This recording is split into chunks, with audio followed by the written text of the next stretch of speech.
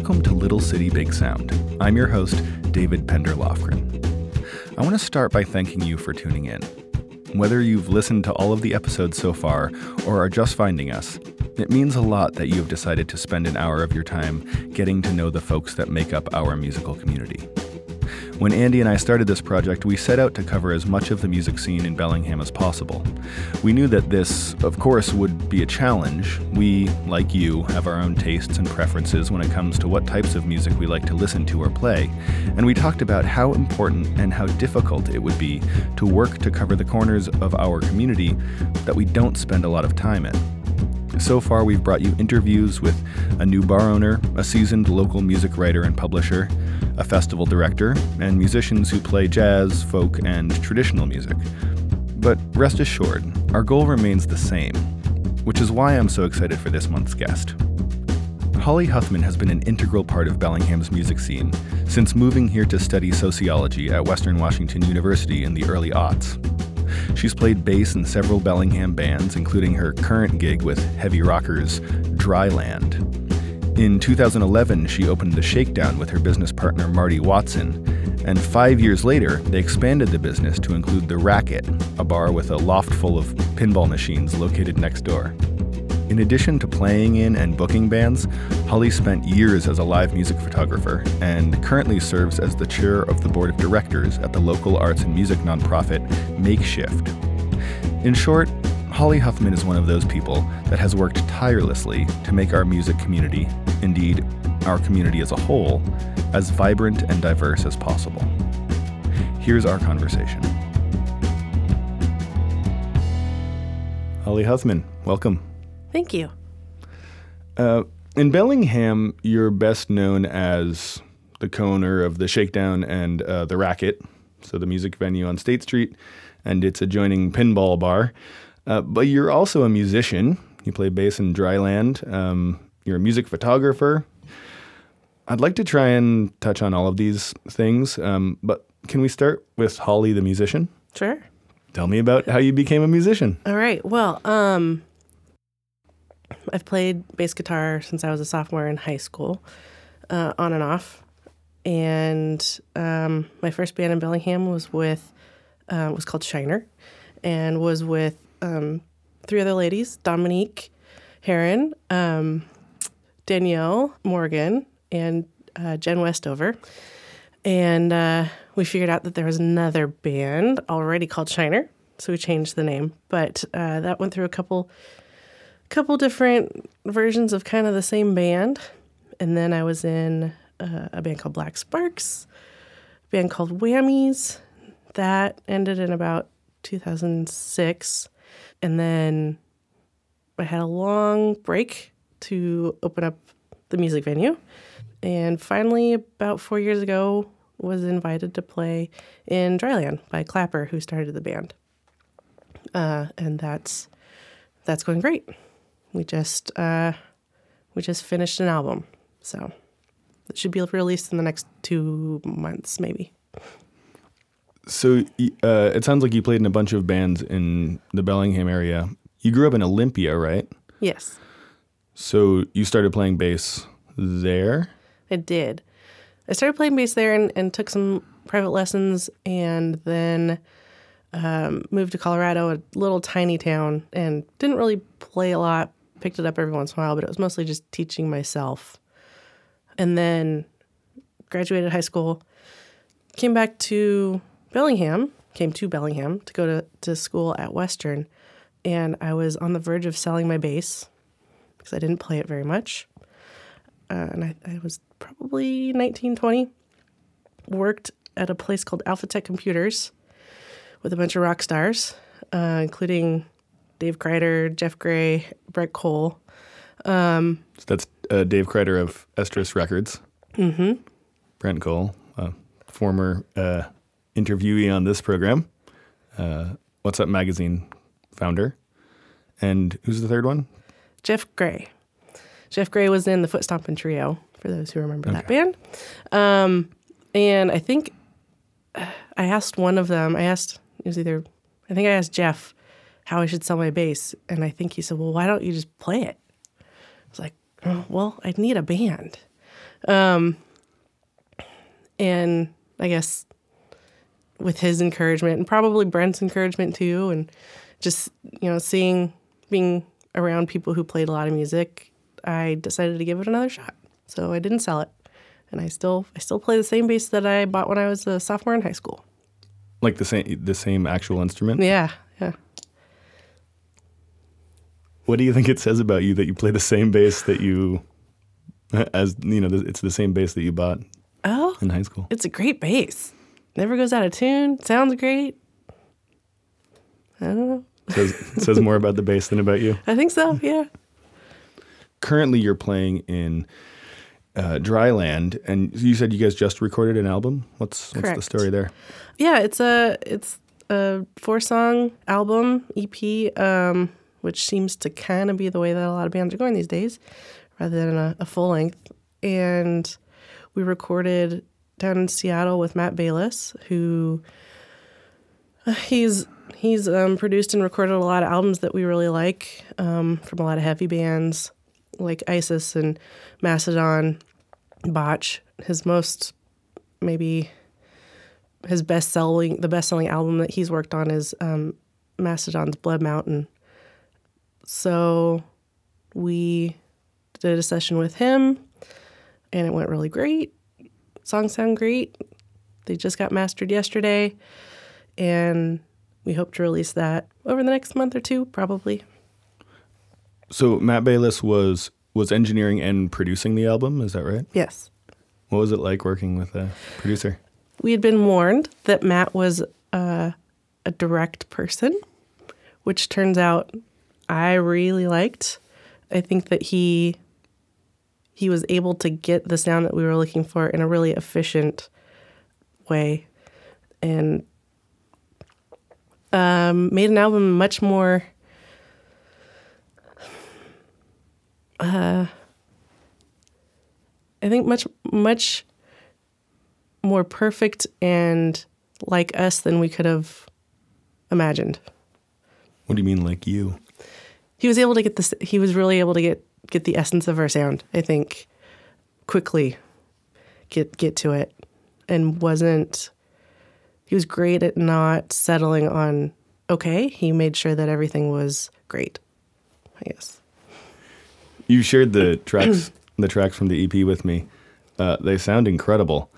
Some of those songs are incredibly complicated. I mean, there's like timing changes, tempo changes, like really crazy. You guys will go from like these, stabs to all of a sudden like a totally different feel. How do you record all of that straight through, or do you do that like in chunks? Well, drums and bass were recorded straight through. Of course, drums have to be perfect. There's not a lot of punching in and editing on that can be done. But yeah, there was a little bit of overdubbing for me. There were points where Matt would be like, "No, this part's not good enough," and I could not tell what he was talking about. I just, okay, Matt, I'll play it again. Do you like recording? I think recording isn't my favorite part of being in a band, but I do enjoy recording because of the people that I get to do it with. Everybody's professional, and it's fun, and it's not too serious, but it's also a job. We're all very supportive of each other and want to create something that we're proud of.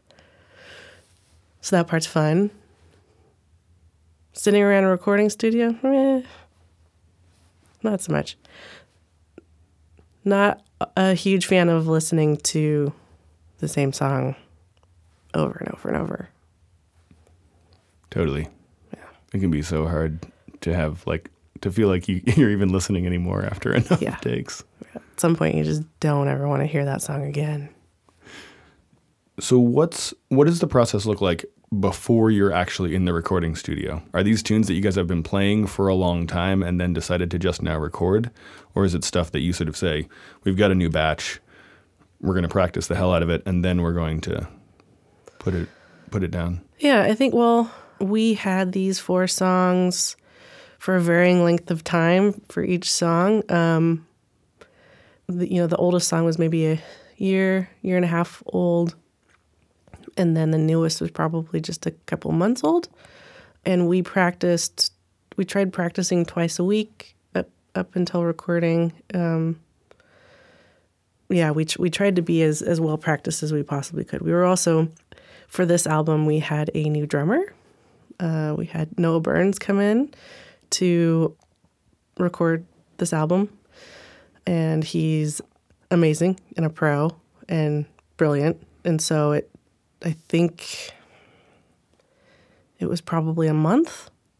No, I don't even think it was a month. Maybe 2 weeks he had to learn all of our songs. Whoa. Those parts are incredibly complicated, too. He's incredible. Yeah. Unfortunately, he is probably moving back to Alaska for a seasonal job, so we don't get to keep him. So you're looking for a drummer? We have found a drummer. You have? Yeah. Can you tell me who it is? I don't think I can yet. I'll say that it's somebody who has been in a local band that has a significant influence on Dryland, though. So that's awesome. Pretty exciting. Do you guys have, now that you've recorded this EP, do you have plans to tour it, or are you going to play a release show in town, or what's? I'm sure. Yeah, we'll probably play a release show.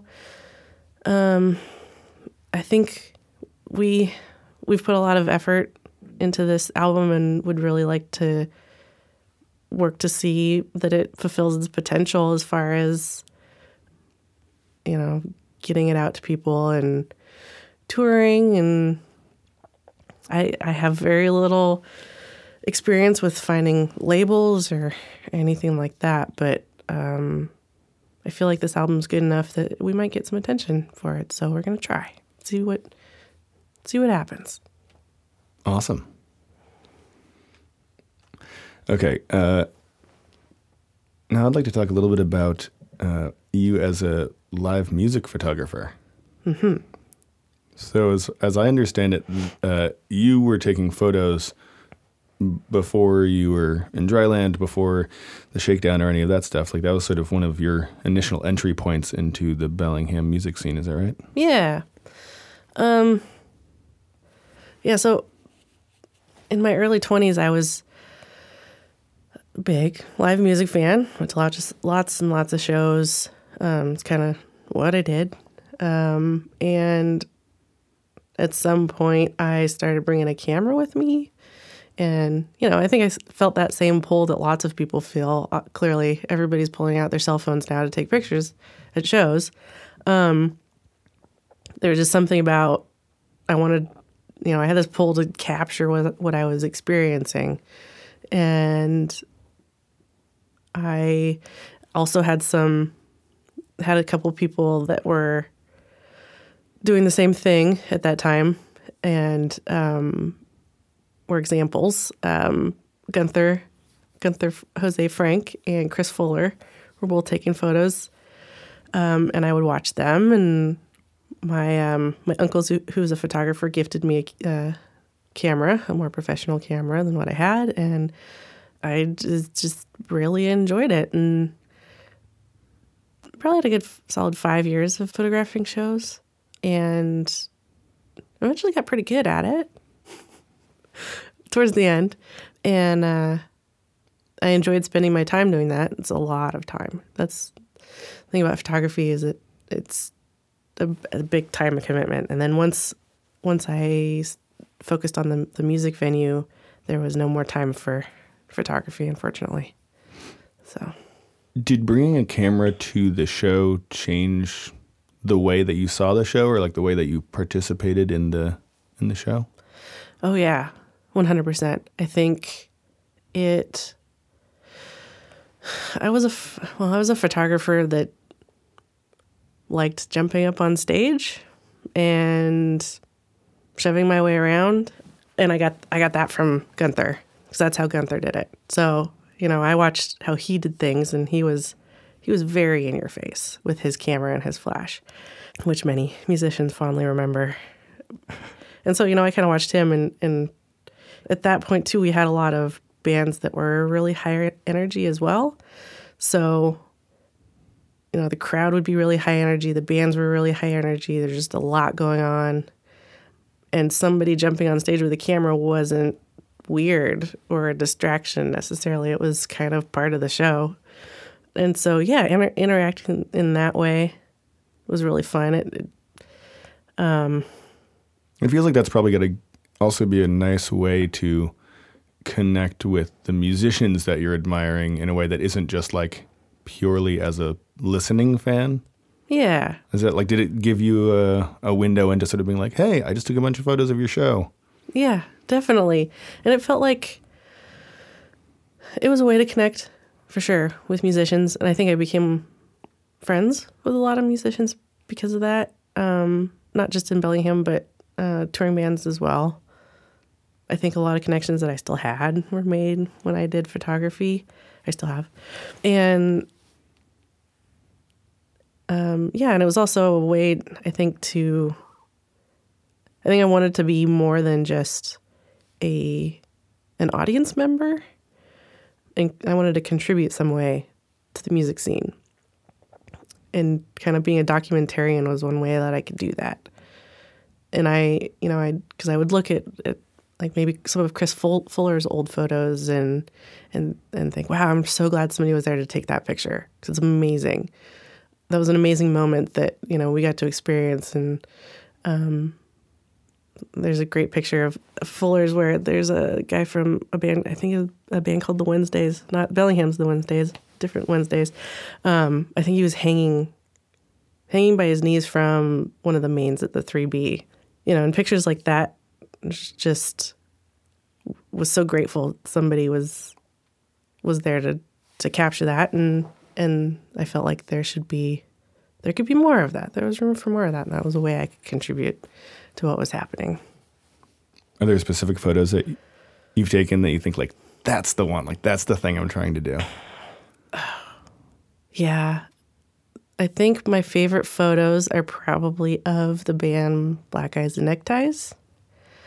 They were incredibly fun to take photos of because everybody in the band was always doing something unique. There are only so many shots of a guy playing a guitar singing into a microphone that you can take before it gets real boring. So there was a show in Seattle at the Comet where Brenda was wearing angel wings, and she had an apple.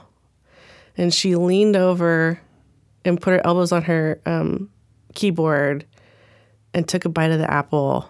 And I think with just the lighting and the composition, everything of the shot, it was just one of my very favorite photos. And, just there's a great photo that I took of Rich, the bass player for Black Eyes and Neckties, sitting on Brad, who's laying on his back on the stage. That one's up at the Shakedown. Yeah, pretty much every photo that I really love was a band doing something unique and interesting, and the lighting happened to be right when I pushed the button. So it makes sense. I mean, it feels like that's having those like unique moments. That's the stuff that's so fleeting when you're at a show. When you're like, I can't believe this is happening, and I can't believe I'm here for this happening. But then it just like disappears to time, right? Yeah. Yeah.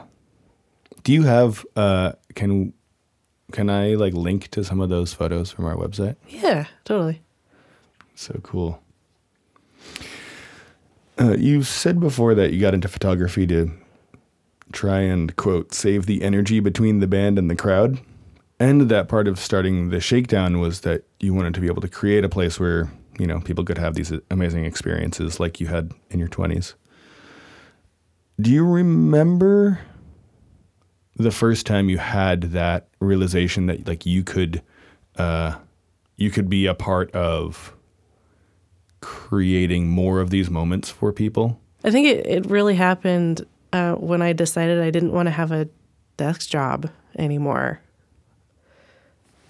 I mean, having a desk job where I worked 9 to 6 weekdays was great for being able to go to shows, but I didn't want that lifestyle. And they say do what you love if you can for your profession. So I loved going to shows and being at a live show, being in the audience at a live show made me happier than anything else I did. So yeah, I was like, well, how can I incorporate that into a profession? And yeah, I guess I came to the realization like, yeah, I could do something to help create that experience for other people that I enjoy so much. That's when I kind of started pursuing the idea of owning a venue. Tell me about that. How did that happen? Well, like I said, after deciding having a desk job wasn't what I wanted to do, a venue called the Nightlight was closing for the second or third time, and somebody mentioned, you should take that spot over. You'd be great at it. And so I started actually looking into taking that spot over and what that would mean. And I had no experience in owning a business, no experience in even working in a bar. So I went through a pretty rigorous period of studying what it would take to open a business. And that's different than just hanging out at a bar for a long time, right? It is. Though, I must say, being a customer at a bar also is very informative. So it's, like I did have at least a little bit of an experience in what the environment is like. Of course, that's nothing compared to actually standing behind a bar or actually overseeing everything. So I got pretty far into the process of actually potentially taking over the Nightlight space, which included negotiating with the landlord and talking to the owner of the Nightlight business. And I'm very glad I did not pursue that in the end. I don't think I could have been very successful at keeping a venue that large open, honestly. And it wasn't really what at the heart of what I wanted to do would not have worked in that space. It's just too big. I like the fact that I can have a show that only has 30 people at it and still stay open. Whereas a space that big, you have to really pack it out regularly in order to just pay the bills. So just to clarify, the Nightlight was where the underground is now. Correct. On Chestnut Street. Yeah, exactly. Yeah, that's a big space. It's a big space. It's a lovely space, but it's really big. So knowing what I know now, I don't even know if I could make that space successful as a music venue. As a nightclub, that's probably one of the few ways you could actually pay the overhead on that space. So that space didn't work out, and soon after that, the space where the Shakedown is now became available because the business in there closed, and I took everything I had learned from all of the work that I had done looking at the bigger space, and it was pretty easy to apply that to the smaller space. And luckily, I had a partner too. So I had Marty. Marty's my business partner, Marty Watson, and Marty and I met doing live music photography. So he's a photographer as well. He's a photographer as well. He had moved from San Diego with his wife, Heather, and he did live music photography in San Diego. And so I started running into him at shows and got to know him, and at some point brought up the fact that I was kind of pursuing the idea of opening a venue, and he said, "Oh, I'd love to look over your business plan sometime, and you can use me as a sounding board." And he looked over my business plan and said, "Actually, do you need a partner?" And I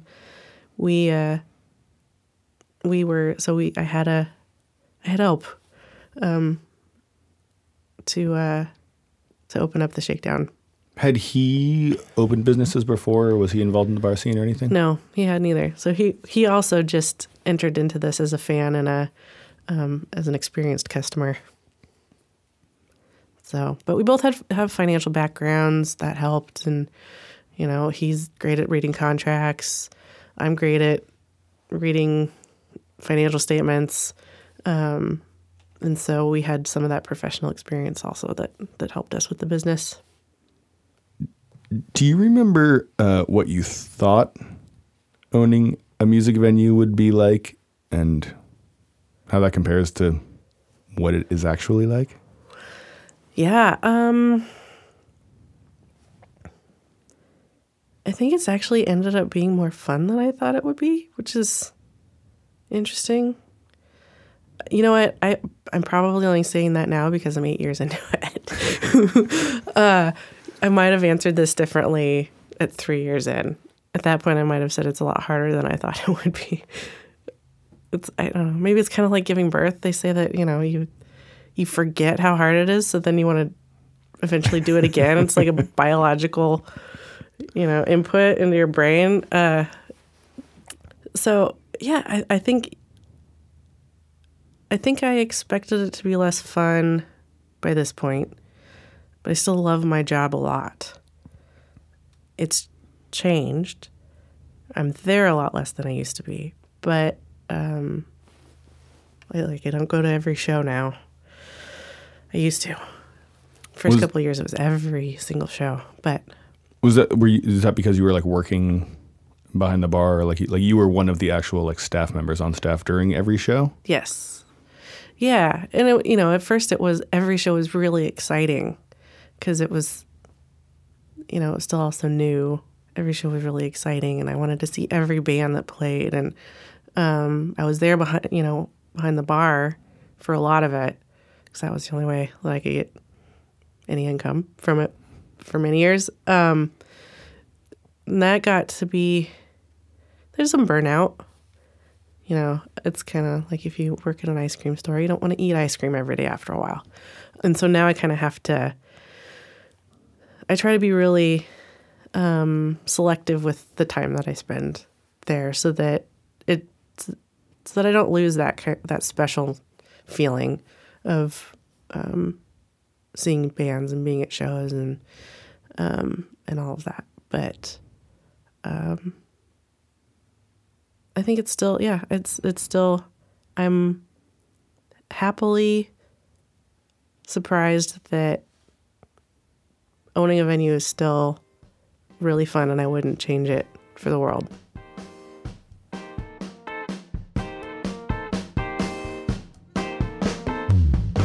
All right. It's time for me to jump in here and ask for your support. As I said at the top of the show, Andy and I started this podcast in an effort to cover our music community as widely as possible so that you could hear more than just music from your favorite local players, and so that we could explore the lives of all of the people, not just musicians, who make our incredible music scene what it is. We believe that in doing this, our community will become even more encouraging of those who put creativity at the forefront of their lives. We hope that by giving voice to those folks who are working so hard to build lives in and around the arts, there will be a shared sense of purpose, a deeper empathy for the struggle that is inherent in committing oneself to the pursuit of an artistic life, and that the disparate corners of our creative community will feel unified in knowing that they are not alone in their ambition. If you enjoy the show and you want to keep hearing from the incredible people who make Bellingham such a richly creative community, please consider supporting in whatever way you are able. You can go to our website, littlecitybigsound.com, and click on the Support the Show page. There you'll find links to make a one-time donation, sign up to become a sponsor, or set up a continuing contribution via our Patreon page. And to those who have already supported the show, thank you so much. I mean it when I say every little bit helps. Okay, back to my conversation with Holly.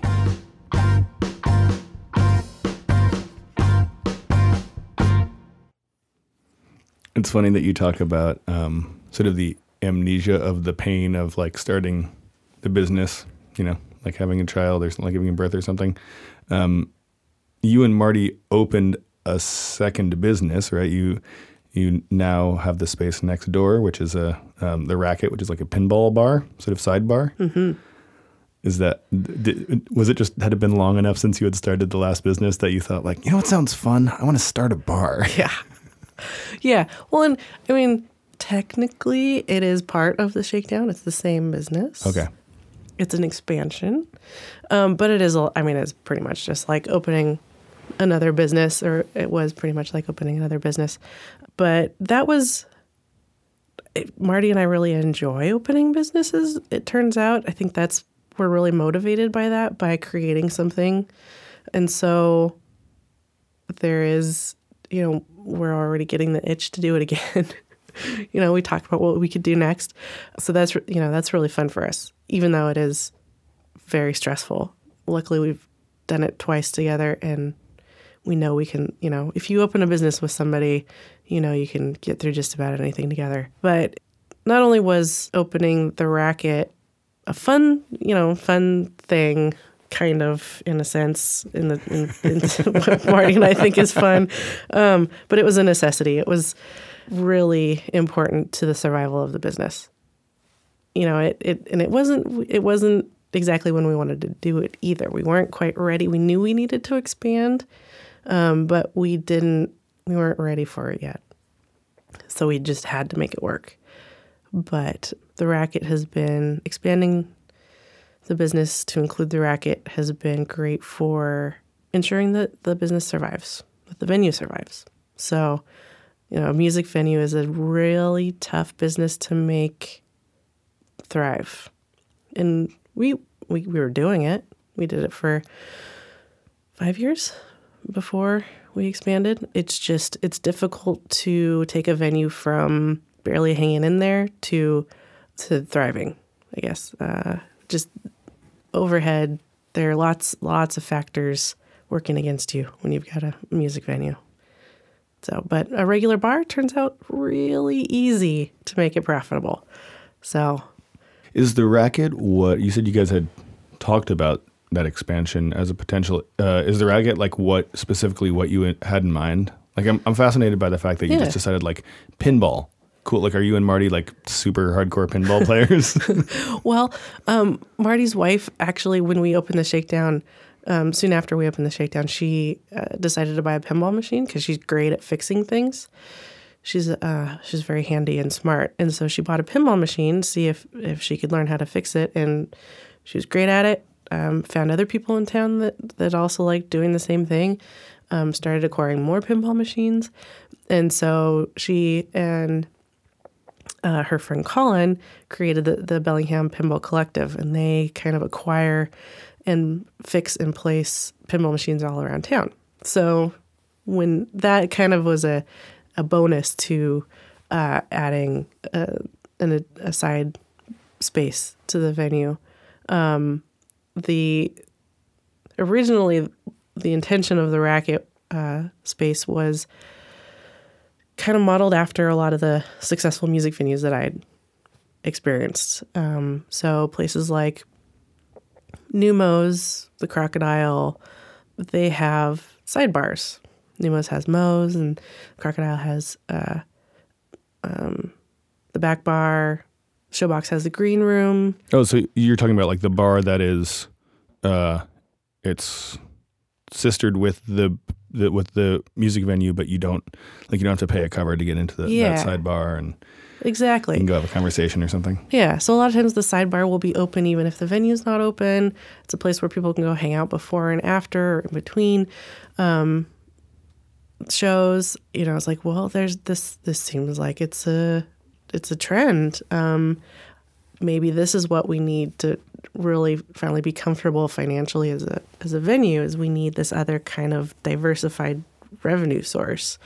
And, being a showgoer, I know what it feels like when you aren't really into the second band and you just need to go have a seat for a while, or you're having a really great conversation with somebody and the band starts and you want to continue that conversation. It's good to have a place to kind of get away. And that was really the primary reason why we wanted to open the Racket, is just a place people could get away. It's not as loud. They still stay there. They don't have to leave. Maybe they're friends. If you come with a group of friends, half of them go to one side, half of them go to the other, but you still are going to a place with your friends. If Marty was here, he would also say that it's a bar that affords you the time to pour a proper pint of Guinness as well. That is true. Marty loves the Guinness. So the Racket feels like it's fairly self-explanatory. It's a pinball bar. The name, the Shakedown, what does that mean? It's not intended to mean anything. When we were trying to come up with a name for the venue, my friend Michelle Schutte, who had a large hand in helping to open the Shakedown, she is where a lot of our knowledge came from about things like bottles of booze and how to serve them. I feel like Michelle is known in the industry as like the bar whisperer or something. Yeah. Yep. She knows a lot of stuff about a lot of stuff. But she and I were going over names. Coming up with, as anybody who's named a band knows, like can be torturous. So same thing with a business. We were trying to come up with names, and I think it had been 3 months and lots of lists of names, and nothing was perfect. And I was so tired of names, and I got to a point where I was like, you know what? The next thing that we come up with, that's the name. I don't care what it is. And she sent me a text soon after that and said, I was listening to a radio show while I was sitting in the tub, and what about the Shakedown? And I was like, oh, that's great. I'm glad that was the next name because it's a good one. And I think it was in reference to mob activity, something like that.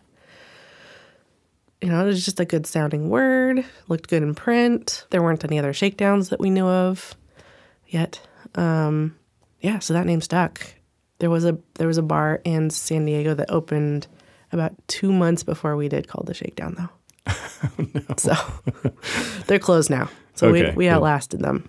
We get to keep it. But and then the name of the racket, kind of along the same lines.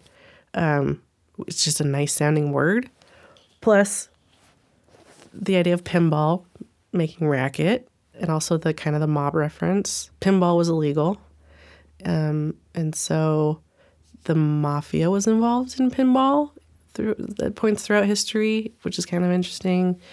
The connection between the words shakedown and racket made a lot of sense. And then, coming to find out, a friend of ours who works, I think, with the Historical Society found a picture of a business in Bellingham called The Racket from the early 1900s. It was a dry goods store. I think it was located where the Pickford is now. So we actually took that picture, and there was a little bit of the logo that you could see on the window in the picture, and we took that, and that influenced our logo for The Racket.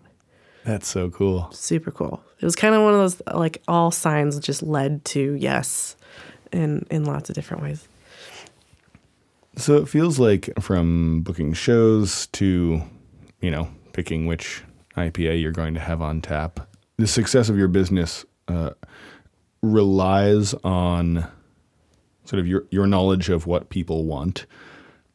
How many of those decisions are like actually you trying to figure out the thing that there is a market demand for versus the thing where it's like, well, I just really like that band or that type of beer or whatever? Like how do you split the trying to make people happy and like keep this sustainable business model with trusting your instinct or your judgment? Sure. Yeah. Well, or I should say your taste, what you really love.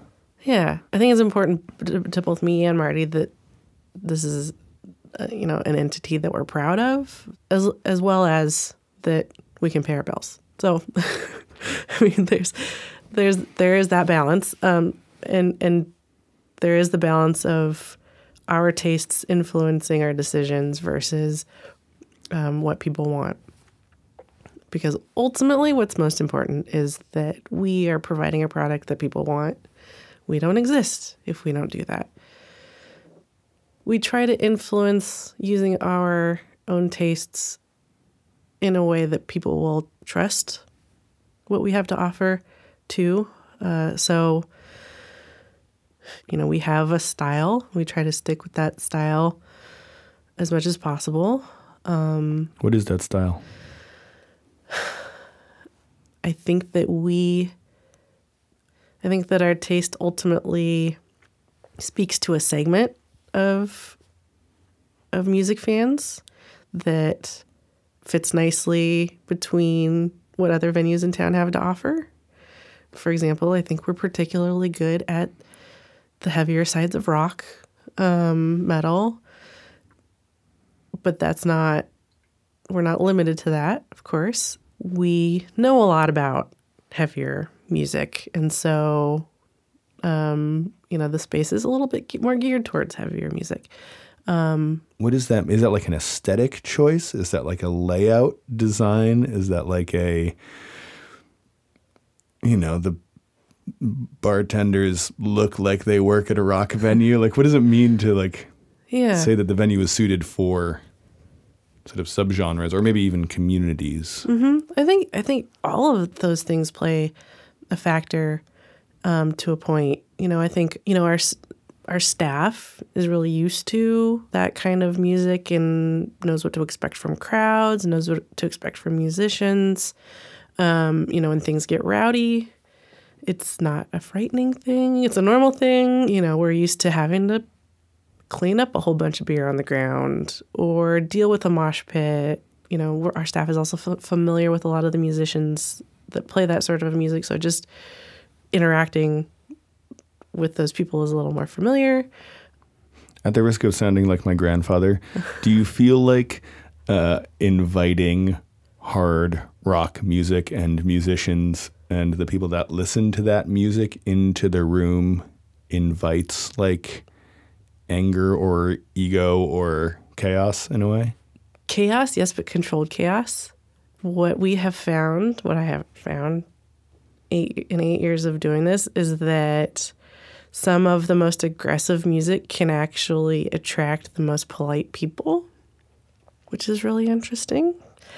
Some of the people that I've had the most problems with in the venue, either musicians or audience members, have actually been for some pretty darn calm indie shows. So I've kind of often wondered if that more aggressive music is almost a meditative outlet for people, and that they just end up being more mellow. Yeah, what does your sociology training tell you about that? Yeah, I don't know. It's people in some of the most just gnarly, dark, aggressive bands have been the most wonderful people to interact with. So I don't know.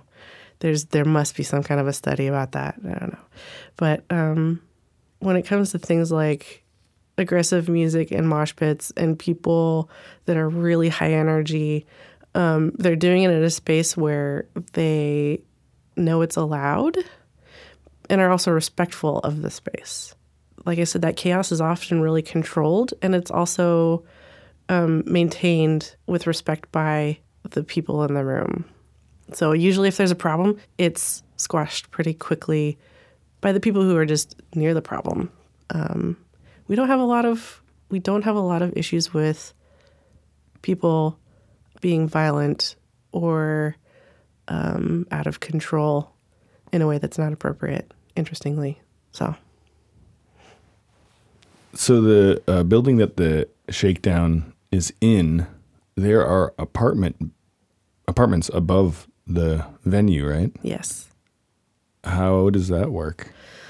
And this was a concern before we signed the papers for the lease.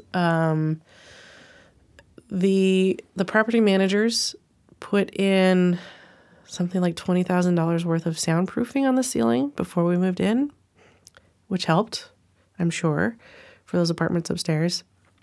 But that's not going to take care of the problem completely, of course. The property managers also make it very clear to anybody renting upstairs that they are moving in over a live music venue. So it's going to be noisy. A lot of the people that we've talked to that live up there, that have lived up there over the years, they have jobs where they work super late anyway. So it's not a problem if we're loud until 2 o'clock in the morning. But also the city of Bellingham passed a revision to the sound ordinance right before we signed our lease in 2011. And that was huge for us. So the city designated an entertainment district. And within this entertainment district, there is essentially an understanding that it's going to be noisy because there's live music in the entertainment district, and that the city wants there to be live music because it contributes to the vitality of our downtown. And Terry Borneman was really instrumental in getting that passed. And there was a group of concerned citizens as well that moved that along. Cat C and Sam Top are the two names that I can think of off the top of my head right now who were involved with that. So that was a huge deal. That was really important to our city because before that, there was essentially one guy that was calling in like 90% of all of the noise complaints downtown. And it put a big hamper on music downtown. But essentially with this, the city the police department does still respond to noise complaints. But essentially if somebody calls one in, the response is, well, you live in the entertainment district and there is a expected amount of noise that you're going to be dealing with if you live within this area. Wow. The variety of things you have to deal with as a venue owner. Yeah. Shout out to Councilman Borneman. Hey. Prior to the shakedown, the space that it currently occupies housed the factory for several years, and then the Callaloo, Back Porch Alley, Plan B. The last couple of venues were really only there for like a year or so. What do you think you and Marty had lined out, or what do you think you've done differently that has allowed this space to succeed in the way it has? Mm-hmm. Well, I can't speak with a lot of knowledge about why the other businesses didn't last very long. I can only guess. But I can say I think that the things that have helped us be successful are, first of all, having a huge number of people right up front that helped us with their knowledge. In particular, that was extremely valuable. You know, and both Marty and I were very willing to listen to what other people had to say and the advice other people were willing to give. That set us off on the right foot to begin with. Other than that, I think we are both very hands-on owners. We're there all the time. We like being there, and we like working in the space. We're pretty attentive to the business. You know, I do the books, and I look at our numbers every single day. So there's a lot of oversight there, which is especially important when you're working in a situation where every penny counts when you're starting a business, the first couple of years of having a business. And while we had a lot of fun the first couple of years of running the business, we didn't treat it like it was a playhouse. It was a business first because it was more important that it succeeded than that we had fun. Of course, we wanted to have fun too, but ultimately we started it so that it would continue to exist for a long time. And yeah, I think, and both of us, I think, are just constantly very motivated to always improve. So neither of us are ever satisfied with the way things are, because everything can always be just a little bit better. Can you give me an example of something that you've done in that regard? We recently upgraded all of our equipment in the shakedown and redid the bar top, which is something I wanted to do for like 8 years. We finally did that to improve the space. And yeah, and that can also be behind the scenes improving procedures or improving the way booking's done. Sometimes that means taking something off of my plate and giving it to somebody else and paying them to do a better job. There's always something that can be improved. And so I think that's also one big reason we've been successful. What's it been like for you learning to be a boss? Like, you start this thing and then all of a sudden it's like you have employees and you've got to both, figure out how to manage and all of the positive and negative things that having employees bring to a business. Yeah. I didn't know that I would before we started, but I really like being a boss, turns out. And I had never been the boss or managed anybody before opening the Shakedown. So I went from 0 to 20. And I think I really like seeing people succeed and helping them do that. And relationships with employees can be really rewarding. And again, just like everything with the space can be improved as a boss, there's always room for improvement too. So I manage with that in mind as well, is that I'm not the perfect boss. And I've had employees that help me recognize things within my own personality that can be challenging for somebody who's an employee.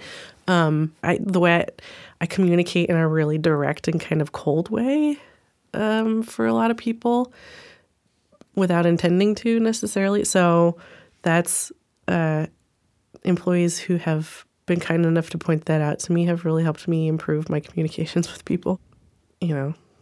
Learning how to use exclamation points and smiley faces just a little bit more, that sort of thing.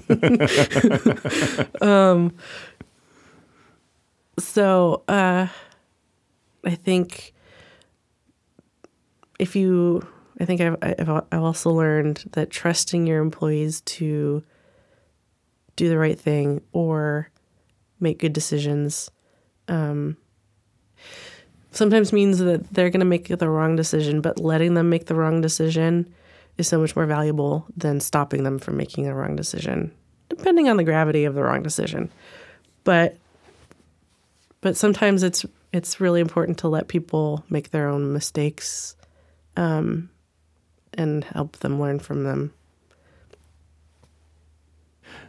I feel like it goes without saying that the music community is a very male-dominated space. And I'm wondering what your experience has been as a woman who's in a position of relative power, certainly as a venue owner, but also as a musician, on stage. Yeah. So, I think both as a venue owner and as a musician, I really appreciate that I can be perhaps a role model for other people who would imagine themselves doing something similar. Because I know that as a musician in my early 20s, it wasn't really until I saw other women on stage playing heavy music in particular, that I could see myself doing it, and I got excited about it. So the idea of somebody else seeing me in that position and thinking that they could do it is pretty important to me.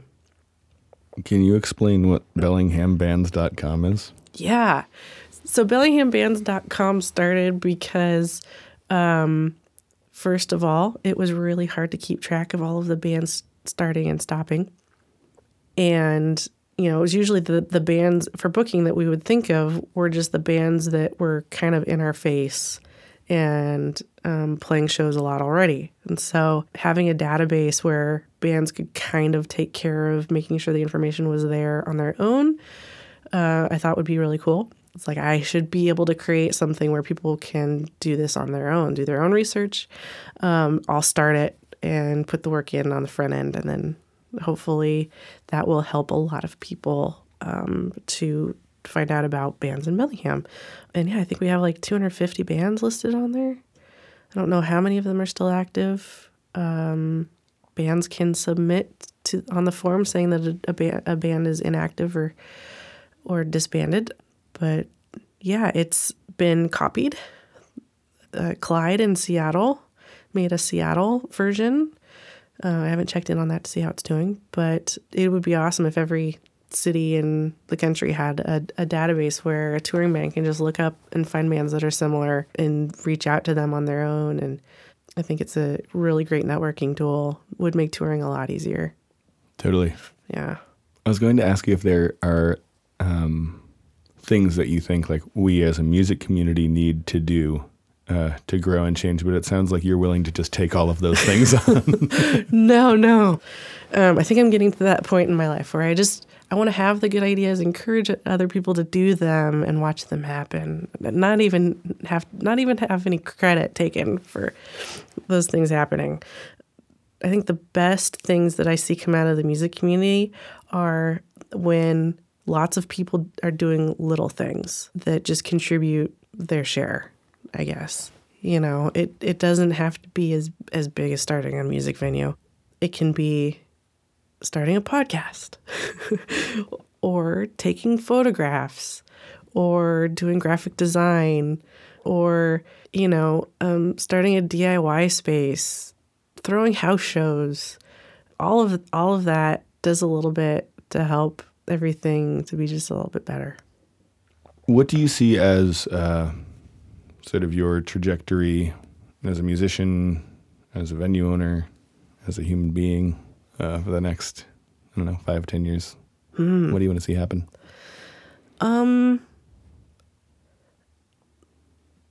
Well, I think over the next 5 to 10 years, I probably will still be doing things that help the Bellingham music scene reach its potential. I think that there's still a lot, and there's so many seeds of great things that could be realized. I wrote it in my business plan for the Shakedown that I think that Bellingham could be a mini Austin. I think that we have the capacity to be a music city, and I can do little bits and pieces to help move us in that direction. And that's really fun. That's a really fun concept. So in that sense, all the little things that I'm already doing, I'll keep making the Shakedown the best venue that I can, and keep playing in bands that are not only fun for me, but represent the city and tour and produce music that reaches people outside of Bellingham. I think that over the next 5 to 10 years, it's possible Marty and I will start 1 or 2 more businesses because we really enjoy that. It's fun. Like I said, I like being a boss. I like being a good boss. And I like knowing that people that I want to have around have a good place to work. So, because I've seen what happens when people don't have a good boss. It's very unfortunate. I just want everybody to work for good people. Maybe I will be involved in city government at some point. That's another way I can make fun things happen in town. Are you announcing your mayoral candidacy for the next election? No. Do we just get a scoop? Andy, I think we got a scoop. It might be, mayor's maybe a little far off. Someday, we'll see. I might start with something smaller, see how I like it. Yeah, I don't know. I think I'll spend a lot of time making Bellingham cooler. It's what I like to do. Holly, thank you so much for doing this. Thank you. It's been great. And thank you for all that you have done and continue to do to make Bellingham a cool musical town. Yeah. Let's do this again in 10 years. You got it. All right. That's a wrap for this month's episode. Thanks again to Holly for giving us so much of her time. Check out her band Dryland at drylandheavyband.com, where they'll have info on their soon-to-be-released EP that was just recorded. You can find the Shakedowns show calendar at shakedownbellingham.com. And while you're on the internet, surf on over to our website, littlecitybigsound.com, where you can see some of Holly's amazing photography, including those shots of the band Black Eyes and Neckties that she described in the interview. This episode's interview was recorded by Andy Rick at Binary Studios. Thanks, Bob. Our ad music is courtesy of Mystery Chi. Thanks, Joel. Our theme music was written and performed by Andy Rick, and our logo was designed by Andy Rick. Thanks for everything, Andy. Little City Big Sound is a proud member of the BellPod Network, a collective of independent podcasts made right here in the city of subdued excitement. Next episode's guest will be MC, DJ, and hip-hop producer Mostafa.